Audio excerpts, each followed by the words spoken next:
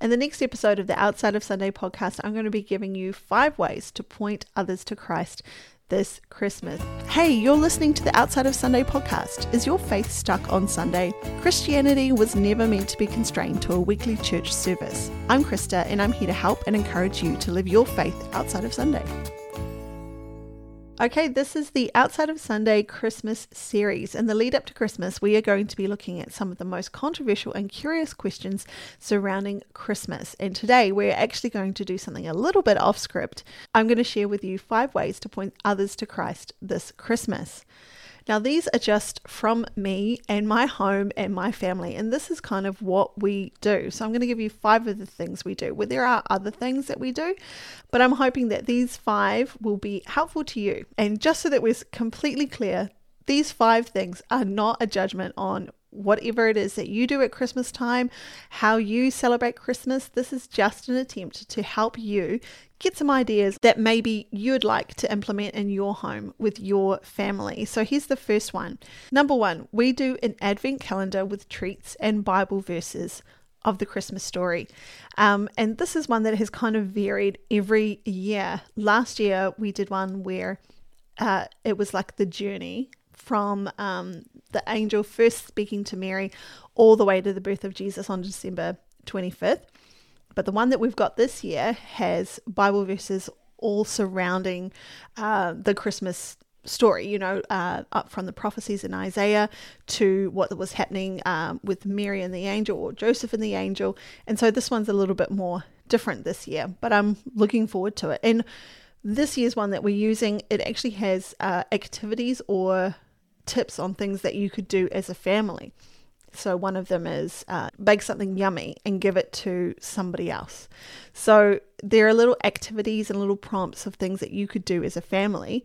And that's what we do. So 1st to the 25th of December, every morning we come downstairs and the kids get to, take the little verse out. We read the verse together and then we find a way to do the activity throughout the day. So sometimes it's just going for a walk together as a family. But it's really great because it encourages family time and togetherness, but it's also pointing our children to Jesus and why we celebrate Christmas in the first place. So that's a great one to do with your family. Number 2, and this one I understand is a bit ambitious, so please don't think I expect you to do this. But what we do is we have a float in the local Christmas parade. Now, this is something that I was kind of not compelled to do, but I just felt kind of like compelled to do probably a couple of years ago, maybe in 2018, I think is when we did it first. And it was to have a float in the Christmas parade of the meaning of Christmas, because I hadn't been to a Christmas parade for a very long time. And it wasn't until I had kids that it was an activity that I was interested in going along to. And when I first went along to one, after having been to one in years and years and years, I was shocked to find that in my local Christmas parade, there was not one float that represented Jesus or the true meaning of Christmas. It was all just Santa and, like volunteer organizations and stuff. And there were actually quite a lot of religions, but not Christianity. There was like literally Falun Dafa and some other Asian religions bringing their golden idols and parading them through the Christmas parade. And I just thought, oh my goodness, like where is the representation of Christ? Where is the true meaning of Christmas? I mean, this is not a Christmas parade. It's just a parade. So that's how I felt anyway. And so I just really decided, all right, next year we're going to do something. And so we did. I mean, that is a whole nother journey in itself, and I'm not going to get completely into it, but we handed out candy canes attached to Christmas gospel tracts, and also these cute little kids books. We handed out 500 kids books with the Christmas story by the Bible Society. So that was really cool. So that's something that we do, and we try to do every year. I mean, the last couple of years the parade has been cancelled for various reasons, but I'm back again this year, and I've just ordered 4,000 Christmas themed gospel tracts. So we're going to be handing those out with candy canes attached, and we've involved the other churches in our community, because it's not just about one family, one person, one church. In my opinion, whatever town or city that you live in, all of those churches, all of the Christians in the town are the church of that town. So we might meet in different buildings, but we are all part of the body of Christ. And so I try to get as many other churches and Christians involved. And I'm excited for this year. There's going to be I don't live in a big city, so there's probably going to be about 12,000 people attending the parade, and we have about 4,000 gospel tracts, which is a massive jump up from last year where we had 5,000. So not 5,000, 500.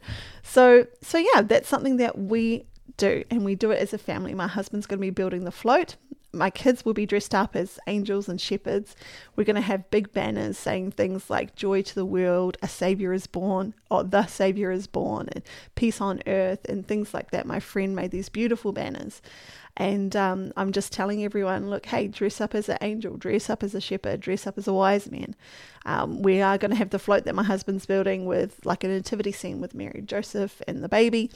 And we're just there to represent the true meaning of Christmas. And I think that's a massive way that we can point other people to Christ, is by proclaiming the message of the gospel, which is why Jesus came in the first place. So that's exciting. Another thing we do to point others to Christ at Christmas time is we give gifts to our neighbors with cards about why we celebrate Christmas. So it's like, and I haven't always done this. Previously, it would just be a gift and I'd say God bless and Merry Christmas. But now I'm starting to do why we celebrate Christmas cards. So it just looks like a normal Christmas card, but then on the inside, it's got, why are we celebrating Christmas? What does it all mean? What is it all about? And of course, I just write a handwritten message, to blah, blah, blah, wishing you a happy Christmas, God bless, lots of aroha, lots of love from Krista and the family. And I don't give expensive gifts, but we have like 7 neighbors because we live down like a long shared driveway. So I try to give it out to every one of our neighbors, but sometimes they go on holiday, so I don't get them. But so it'll be just like a box of chocolates or a packet of biscuits or, something, nice that, they'll eat and enjoy. But it's not about the cost of the gift. It's about the fact that, I know why we celebrate Christmas. I have the gift of the gospel, and I want any opportunity to tell my neighbors, who I care about and who are living side by side with me, what Christmas is about and the good news of the gospel. So that's something that I do. That's number 3. Take that on if you want or don't. But it is a great way to tell other people about Jesus and point them to Christ at Christmas. Something else we do as a family, and this is another family one that's great for helping your kids to remember and know and understand what the meaning of Christmas is. So on Christmas Eve, and we just started this last year, we read the Christmas story from the Bible and we act out parts. So we might have some of the big kids being like the wise men, and maybe one of the girls is going to be Mary. So we dress up in like little old Middle Eastern olden-timey clothes as, costumes. We dress up in costumes and someone beats the donkey, usually an adult, and then Mary and Joseph, or Mary can go on the donkey and walk around. It's super corny, but it's a lot of fun. And when we did it last year, there was just so much joy and laughter and everyone was getting involved. It was just great. So that's another great way to create memories, positive memories associated with Christmas and the true meaning of Christmas, and just to help your kids to know and to be pointed towards, hey, this season, why we're all here together, why you're having fun, and why all this joy is here. It's because we are rejoicing and celebrating the fact that Christ was born for us.